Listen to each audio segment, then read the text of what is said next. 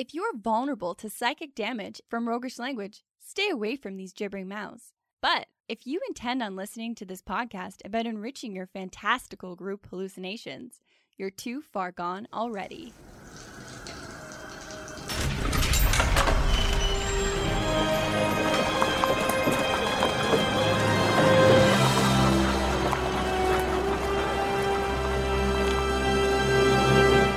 Your next game is going to be a puzzling good time, and here's why. In this episode, we find some answers to how can we make a puzzle that fits the creative leanings of D&D. And how do you make a grand encounter feel like a satisfying puzzle? And are we smart enough to piece together any puzzles ourselves? Welcome to the Hook and Chance podcast. I'm Travis. And I'm his brother Jordan. I have low hopes for us. Well, I think since our last episode, I've recentered myself. Oh, wow. I'm a little bit more positive, uplifted, hopeful for the inclusion of puzzles into D&D. You're admitting how wrong you were, how truly wrong.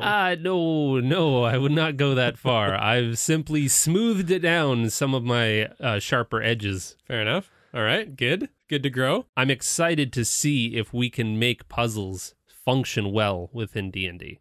Well, to get started, let's do a quick recap of that first episode. The steps to putting puzzles in your game were determine what kind of puzzle you want to add, ask your players if they'd be open to this type of puzzle, start easy, make the goal clear, give feedback, build them into the world, but make it clear it's a separate thing, and have a plan for failure, or an alternate route. So we wanted to find a really good puzzle encounter that somebody created and see if we could make sure that all of these steps really helped us make sense of why that encounter was so good, what made it so satisfying.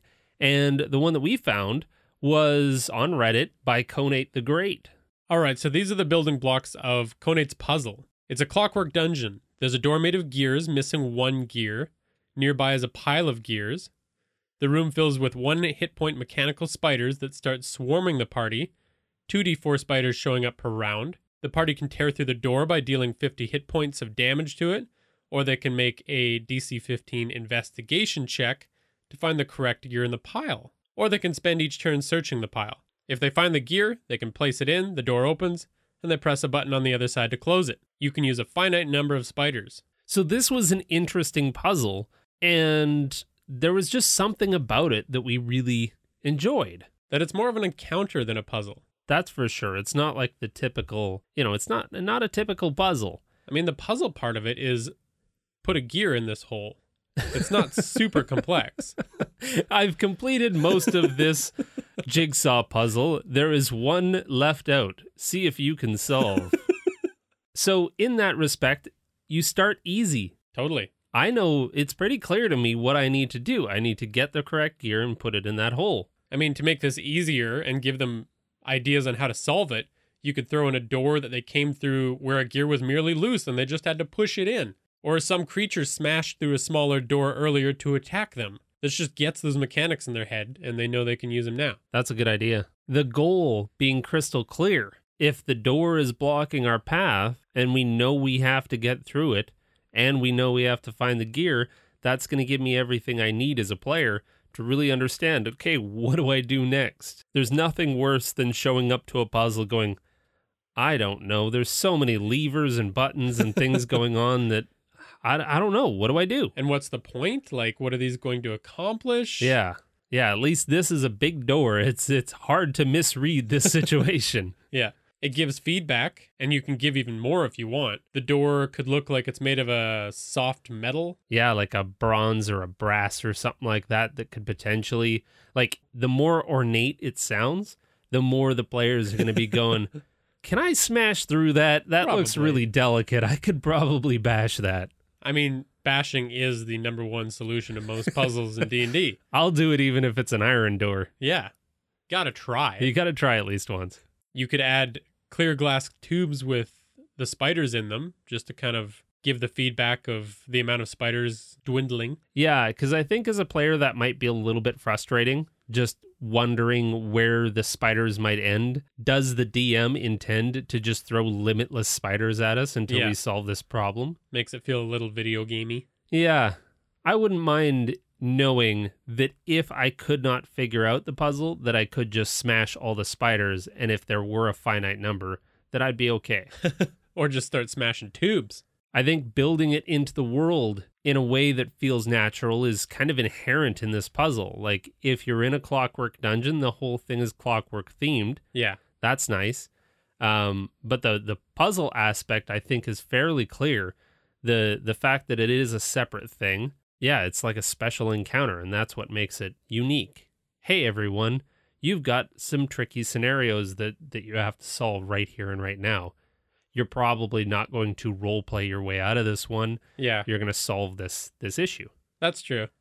I think there is something to be said there for the fact that this puzzle does need to go into a specifically Clockwork place, though. Because sometimes you're looking for puzzles and you read a good one and it doesn't quite fit, so you keep scrolling. And I guess the point of this episode is to help you make these. Yeah. And having a plan for failure or an alternate route. I think this is my favorite piece of this puzzle, is that very clearly the DM, or Conate, has prompted people to say, okay, you can either smash through all the spiders and take your time finding the right gear.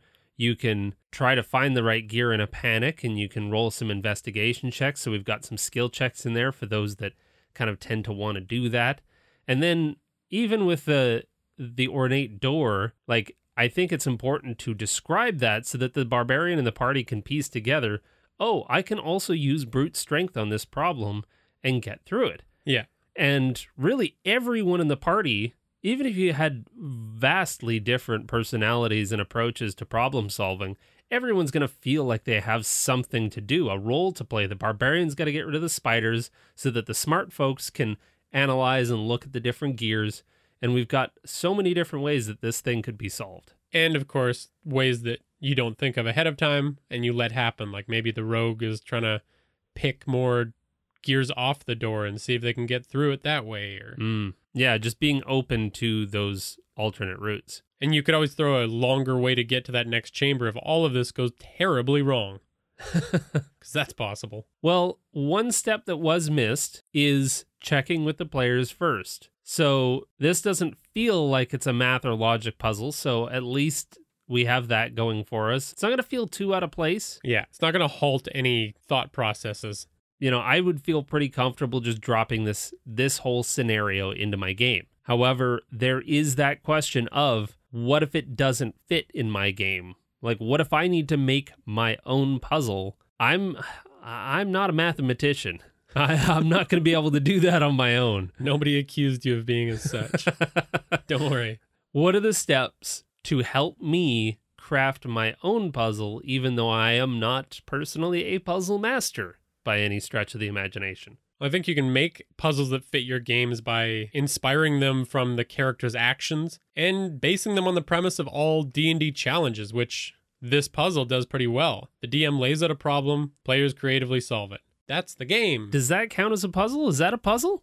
What? Creatively solving a problem? Well, I guess so. I stand corrected. I guess the moral of the story is that there were puzzles in all of us the entire time. Yeah, the answer's inside you. The hallmark finish of my quest to destroy puzzles. I guess the difference between the last episode and this one is the last episode was talking about puzzles with one answer, and this one's talking about puzzles with whatever answer you come up with. The other reason we're doing this episode is because good puzzle design, like actual real puzzle design, takes a lot of work and a lot of play testing. So unless you're DMing full time for a single group, you probably don't have time to make that kind of puzzle. If it takes longer than 5 minutes, I'm out. I'm not doing it. That's your DM style? Well, that's your prep? That's the point, yes. That's what we're aiming towards anyways. I have a life to live and more games to play. Yeah.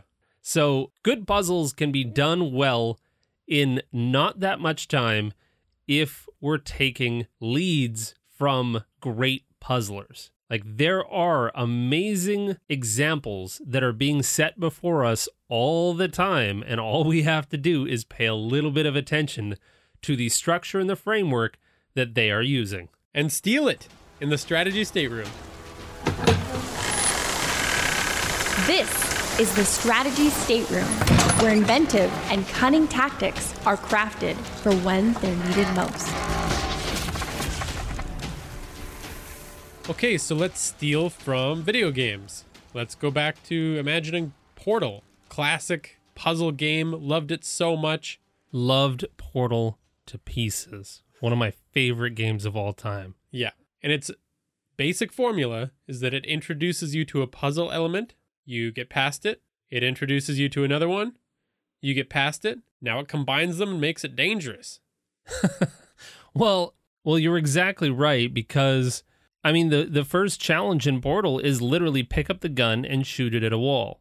And there were absolutely no stakes to that. Then you step through the portal for the first time, and you learn how to use portals in a low-stakes environment. Yeah, you beat the level just by doing that. And then you put a box on a button, and there's nothing in that room that's going to kill you or hurt you. You just get to explore what the rules are in a really safe environment. And then, 35 million levels later, and you're combining shit and flying across rooms and using physics to do all kinds of wild shit. So how did we get from the beginning of the game to the very end? And somehow feel really smart.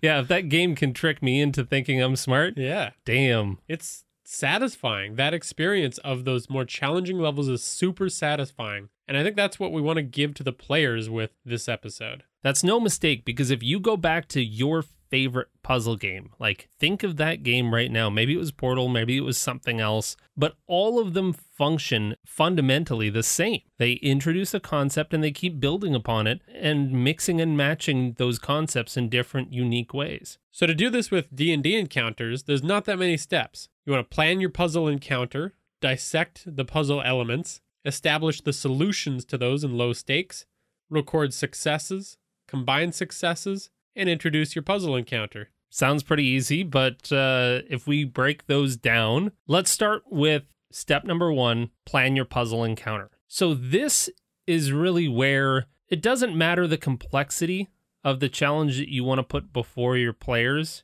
You can think of the most ridiculous, convoluted, crazy thing that you could possibly throw at them. Super Skookum puzzle. And if you break that down into itty-bitty pieces and all of the different elements that they're going to be faced with and challenged with, then we can find a way to work them up to that. And by the time they get there, it feels super good. They're going to feel confident rather than betrayed by a bastard DM that threw some crazy challenges that they were not expecting. Yeah. And this is exactly how to get me to tune out of a game. If you drop me into some crazy challenge or you just plop a red dragon on my doorstep, I'm going to feel a little bit caught off guard, and it's not a good feeling. Like, we want players to feel empowered and emboldened by how ingenious and clever they are. So imagine jumping to the final level of Portal from the very beginning. That's just not going to be a good feeling. You're going to have no idea what to do. And in D&D, when you have no idea what to do, you just start slinging your most powerful abilities. And that's spending all of your 5th level spell slots. Ignoring all of the beautiful puzzle elements you've finally crafted. You blow it up. So if we conceive of, say, a big ass door, let's take from the example that we were using before. So we've got the grand finale. This door is going to guard the treasure of our treasure hoard. So we need a pretty respectable door to stand in front of players' ways. 80 feet tall. Yeah. Gears. We like the gears element of that door. Let's electrify that mamma jamma. Yeah, let's throw 1.21 gigawatts through there. What about some counterweights? Like, I'm thinking this door is so massive, who would be able to open it without giant counterweights that maybe have to be solved? A magical phrase sewn into all that. No door is complete without some magic password.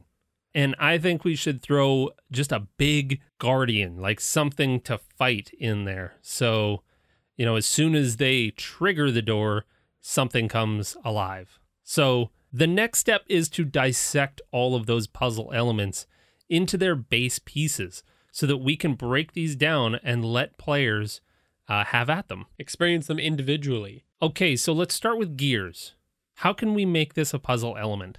Well, that was kind of done for us in that example earlier. We can just take from there. So it's missing. Yeah, I think if it's missing one of the gears, that would be really good. If it's missing maybe a few of the gears, Yeah, exactly. we can throw that element in there. The electrification, I'm thinking is, like I said, as soon as they touch the door, it might shock and just let loose this huge arc of energy that would probably hurt quite a bit. Okay. Is there any kind of a visual cue? It's electrified? Ooh, that's interesting. Like maybe a connector, like a connecting rod in the middle of the door that's unreachable is falling, like will fall into place as soon as the door is disturbed. And that kind of connects all of this electricity. Massive quantities of stored energy. So the counterweights, I really like this idea. I'm feeling 2 gigantic bags or these like big vessels of sand that are the counterweights to open this door smoothly. Or maybe it's like stacked weights, like at a gym. Yeah, there you go. Well, here's my pitch for the sand. Sure. If they can go ahead and unlock the door, but one of the counterweights doesn't have enough sand in it anymore. It has been slowly leaking out over eons. And so if they try to open the door, they won't be able to because they actually have to apply more weight of the lost sand. But maybe if it's too much, the door countermeasures the will mechanisms will lock. The magical phrase. We don't want to get too real puzzly with this. Well, I think a magical phrase can be a lot of fun because we need something for magic users to do with this particular puzzle. We've got brawn already taken care of, so we need brains. What if it's a combination of words that they've found up to this point? Ooh, there we go. Yeah. And there's like a specific theme between all of them. Yeah. And then, of course, we need something's ass to kick, so we've got a big guardian. I mean, just because we need grandeur and that holy shit moment, let's make it 2 of them. Stacked. Yeah, big in a trench geared golems in a trench coat, sure. Well, why do they have the trench coat from aeons ago? Who knows? They're just cool. Trying to get into the R-rated mech films. So it's 2 golems stacked on top of each other in a larger golem trench coat. And they say, we need help to get through this door. It's got... There's a sexy movie happening behind us. We've been trying to get in this thing for 6 million years. Smart. Okay. So next we have to establish the solutions to these challenges in really low stakes environments. And these are mega important. Yeah. And they can go by really quickly. Like you don't have to think of them as like a 20-minute encounter. You're just peppering these in on their journey. So if we're going through this big labyrinthian dungeon complex, I need to introduce these in ways that they don't necessarily get hurt by interacting with them. What I like about this is, I mean, the story writer in me loves the foreshadowing. Yeah. Like, I love hey, this is going to get crazier, but here's just a taste. And it makes it all feel connected, which I know that's the whole point of this thing, but it just feels so much better to me than random things happening until a really bad random thing happens. Yeah, a big part of this as well is building your players up. Like we mentioned before, if you just drop something, a big, audacious, crazy challenge, I'm going to have the opposite reaction. Rather than rising to the occasion, I'm going to go, well, fuck this. I can't, this is too much. I can't predict the rules of this world. But if I slowly am introduced to one concept after another, and man, that last one was tough, but look at this one. This one's even tougher. And okay, so I can conquer this because it's just a baby step to the next one. Yeah. And now all of a sudden we're prepared and we look at this grand door as a challenge that can be overcome rather than a surprise and our smug DM grimacing at the end of the table. So how would we introduce just a couple of those elements in a low-stakes environment? Give me an example. We mentioned this earlier, but yeah, you just have maybe a chest that has some gears on the top and one of the gears popped out of place.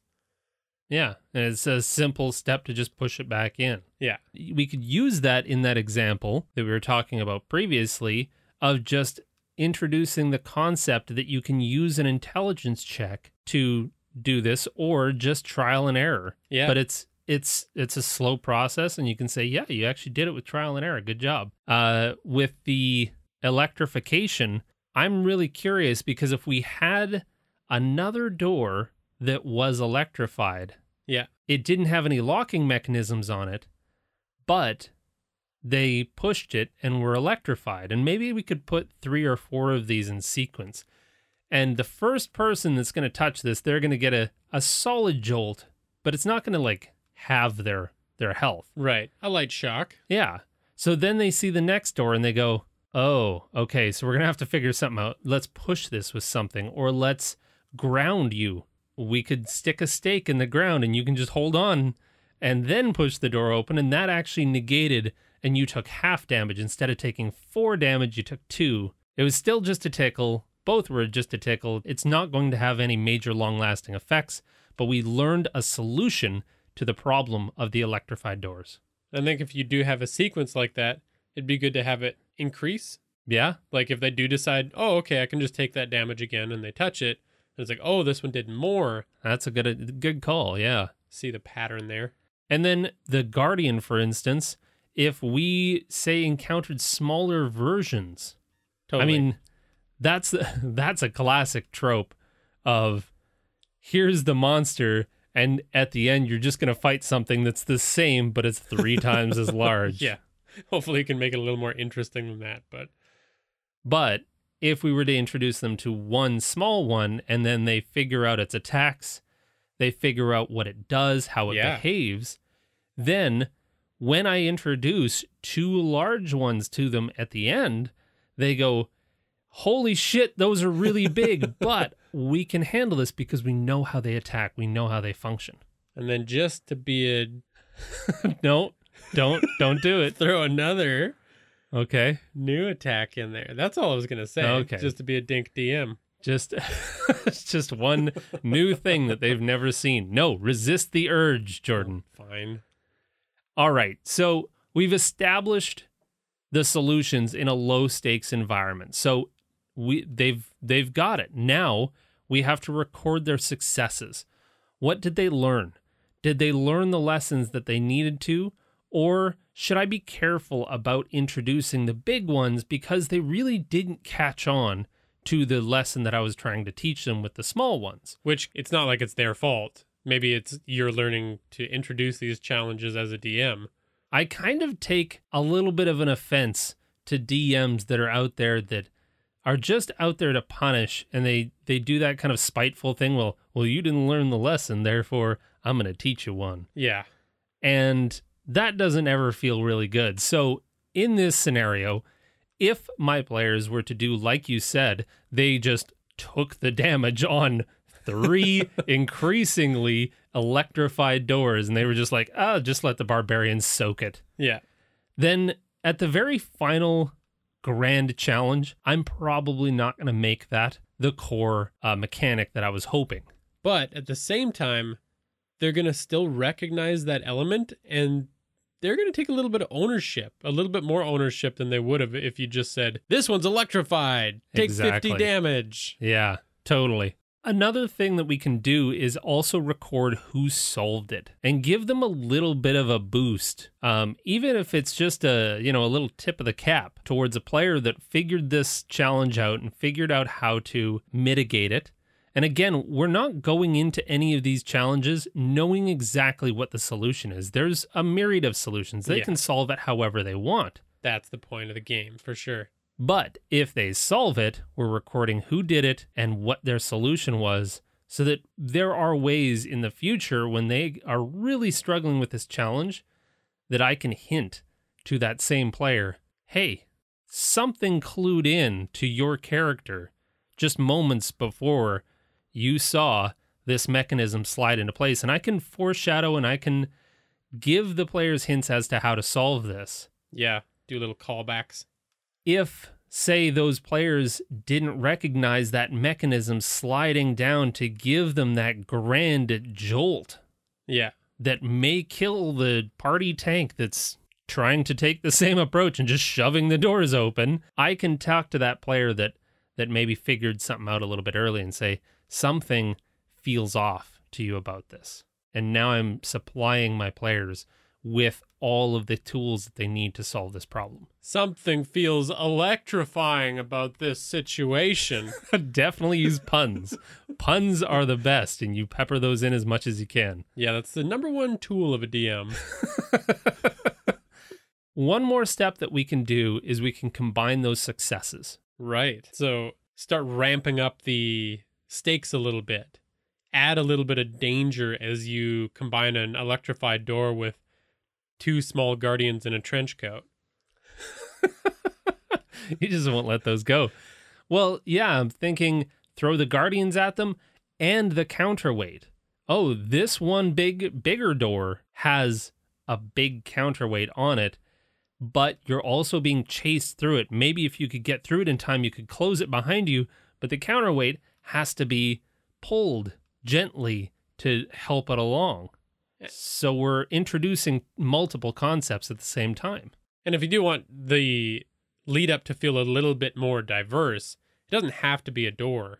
No, absolutely not. It could be a bridge. It could be, we don't, of course, want to spoil the grand finale. Yeah. But we do still have to figure out what those concepts are. And I think one last point to bring up with this combined successes stage is that we want to add medium stakes.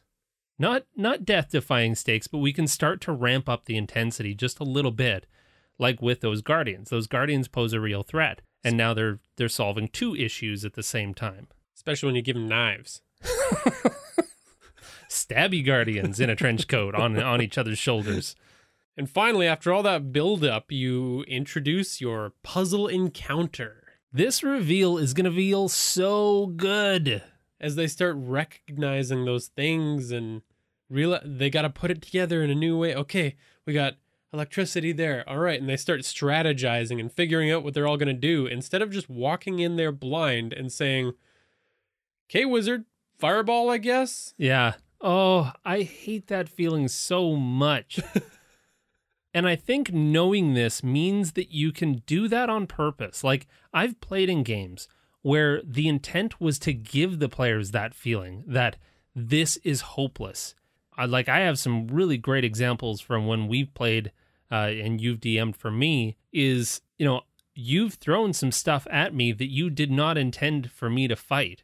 And over time, I've learned that when I have not been slowly introduced to a concept, it's probably not for me to fight. It's probably for me to turn my ass around and run. Okay. Because I am not prepared for this. Like when you're exploring a world and you've gone somewhere that isn't part of the story yet. Or you've introduced a demon lord attacking me. Oh, yeah. Yeah. So that's kind of a great example of how we can actually use that in reverse. So speaking of, we've introduced all these steps. Yeah. But the interesting thing is that we've kind of worked backwards from the major challenge. We came up with a puzzle at the very end. But could you not do this in reverse? Absolutely. I mean, really, we just listed off a bunch of puzzle elements and turned it into something at the end. So what if you just recorded everything that your players were doing in little tiny challenges, and then you could eventually note down all of the minor challenges that your players have faced, and then you combine them into one challenge at the end? Yeah, I mean, if you've planned out some kind of a big fight, then you can just start adding those elements in, and it becomes a much more interesting encounter. Yeah, prior to your boss fight, some of your players did a really, really intelligent job of solving the problem that was the burning building. And now we add fire elements to an otherwise a fight with a hag or something. And now we've added fire and smoke because they've already encountered this. They know how to solve the problem. They came up with a creative solution of a bandana around their face, which you then allowed them to mitigate some of that damage that the smoke inhalation would have done. And now we can introduce that to the boss fight, add another interesting element to a great challenge, knowing that we're not going to screw our players over. Yeah, and it also gives something for the monster to be doing.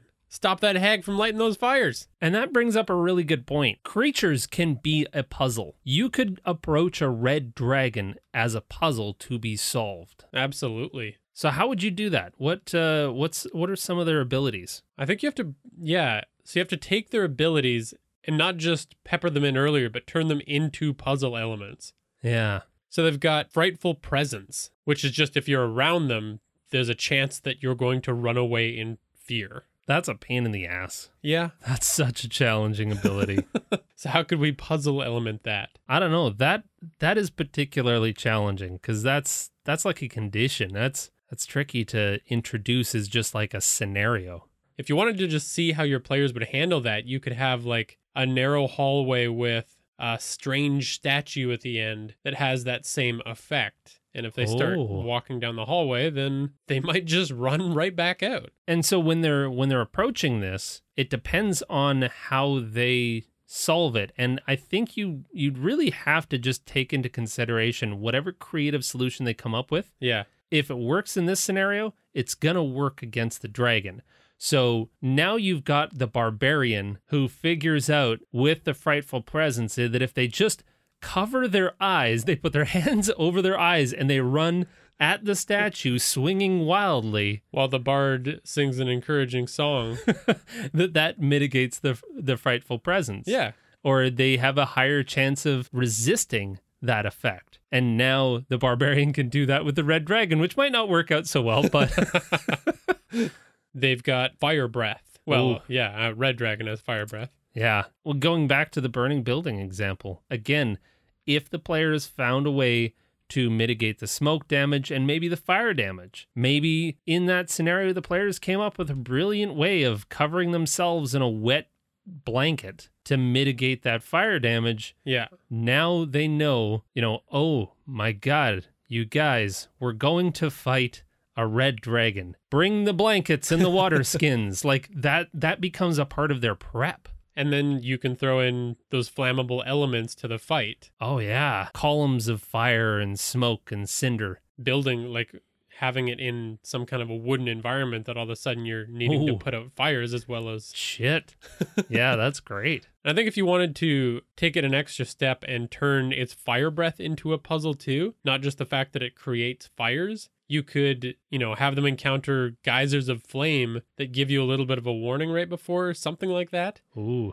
And then when the dragon's actually attacking them, you can describe that maybe on the turn before you're planning to use its fire breath, you're describing it kind of building that energy and the red lines crackling through its chest or something. I could even imagine an auditory cue. If you were walking through a lair on the way up to face the dragon and those magma geysers are all over the place, every time it starts to spew magma up, it does that like low bubble. Like just before a geyser really does explode, it does a and it like sucks in air and then it explodes. Well, if you can do that just on the turn, like you say, before the dragon's ready to use its fire attack, it's got this low rumble and a low gurgle. And you're like, oh, I better prepare. Grab the blankets. Absolutely. That becomes a pretty cool encounter. Or you could go another direction and have a little prospector in his throat that yells, "Fire's a coming!" What? God, you had me, and then all of a sudden you took a very steep left turn. Yeah, I can't justify my brains. So yeah, it's really not that hard to make a puzzle from any monster in that book. Yeah, you could break down any monster's abilities and start to figure out ways of making them puzzle elements. Yeah. And ultimately, players are just going to feel that much more prepared and that much more heroic. And isn't that why we're doing this in the first place? Yeah, and clever. I love feeling clever when it's unjustified. Well, and it's so hard to do that when you're not prepped and you don't feel confident to solve the challenge that's ahead. So let us know what monsters you turned into a puzzle. Heck yeah. I would love to hear some of those. And speaking of being unprepared, let's go to Timora's Tavern and try to solve puzzle. Welcome to Timora's Tavern, where absurd games of fortune and skill are played for the amusement of all. Okay, so we've talked a lot about puzzles. Now it's time for us to actually test our own brains. And as I've established already, that I've come around to the idea of puzzles. So I'm really looking forward to coming at this new, renewed, and open-minded. We'll see about that. We'll see once we get into it. And I suppose this segment is about puzzles, but really it should be called Scotty's Puzzles. Because the two puzzles that we're using for it were sent in by one of our really active Discord members. Scotty doesn't know. Okay, so how do we go about this? I guess we just read out the puzzle and see how well we do? Yes, and neither of us have seen these puzzles up to this moment right now. You are on the hunt for two druids who have kidnapped your friend. You follow their trail to a small, hard-to-find glen in the forest. The tracks for the druids abruptly end in the glen. Very good. I like this setup so far. When you enter the glen, you see 3 stones the size of humans, arranged in a perfect equilateral triangle. Ah, shit. We're already into equilaterals and triangles and Getting obtuses messy. and oblongs. Stay calm. Each stone has a hole in it the size of a small quarterstaff. The holes were clearly carved into these stones. At the edges of the grove, you see some small purple flowers growing. Okay, we're getting... there's a lot of elements going on here. They all feel pretty natural, which is very cool. Okay. They are a frog shade, a nightshade flower highly poisonous to frogs, but otherwise harmless. Okay, we can't bring our frog friends. The local townsfolk tell you that they sometimes consume frog shade. Weirdos. It produces a small, pleasant hallucinogenic effect for humanoids. Yeah, I mean, what else are you going to do on a Friday night? Yep. A friendly treant named Orange Leaf senses your presence, wakes up, and offers to answer any questions you have. The goal is for us to follow the druids. Yes, that's the final question. How do you follow the druids? Scotty. Thanks, Scotty. Turns out I hate puzzles again. Cancel. We're cutting this segment. Okay, how do we follow the druids? So we got some staff holes in rocks, no footprints, and hallucinogenic flowers. Well, I guess the obvious part there is to take some drugs. Obviously, get higher in your mind. So druids potentially wild shape into frogs. Oh, and die? I don't know. Yes, and that's a thing. Uh-huh. Okay. They jam their staffs in the holes. Human-sized rocks with holes in them. Yes. Well, one downside is I can't ask Orange Leaf any questions. That makes this particularly challenging. Should we should we propose nothing up to this point and look at the first hint? We have to have a guess. Okay, I'm going to take the drugs. Really, in order to get into this mindset, to solve this puzzle, you should probably do some kind of hallucinogenic drugs. Yeah, makes sense. It's all about role-playing. All I've got is some old produce. Yeah. I mean, Orange Leaf knows what the fuck is going on. So why don't we just beat the answer out of him? That smug ass. That's... Okay. Yeah, that's what I'm doing. But he's friendly. Well, he's not friendly if he's letting me just stew in this current state. Quagmire of doubt. Yeah. All right, clue number 1. If you attempt to shove any rods or staffs you possess into the holes, nothing happens. If you grab branches from the local trees and attempt to whittle them into a shape to fit the holes, nothing happens. Orange Leaf will explain to you, in a tone that reminds you of a primary school teacher talking to the child who eats glue, that shoving sticks into rock holes is not how baby tree ants are made. Thanks, Orange Leaf, you sarcastic ass. I'm liking Orange Leaf more and more. I'm convinced that we gotta get high. That's gotta be. Okay. Let's trip balls, and then we'll relook at the situation. So yeah, we mow on some frog shade. What do you give up? Can I reveal hint number 2 yet? Hint number 2. So hint number 2 is if you touch the stones, make a DC 15 wisdom saving throw. Ah, shit. If you fail the throw, you are polymorphed into a frog for 1 hour. Now we're getting somewhere. I'm going to poison the shit out of you with this. Okay, well, I would have touched this thing. Like, I would have touched one of the rocks in game.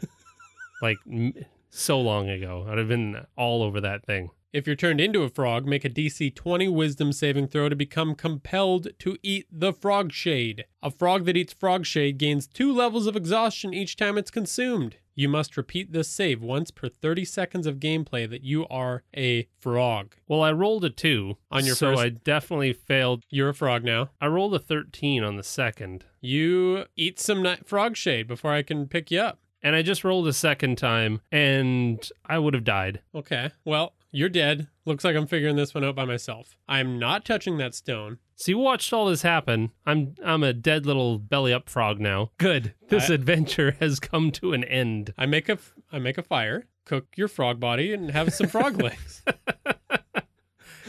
Solved.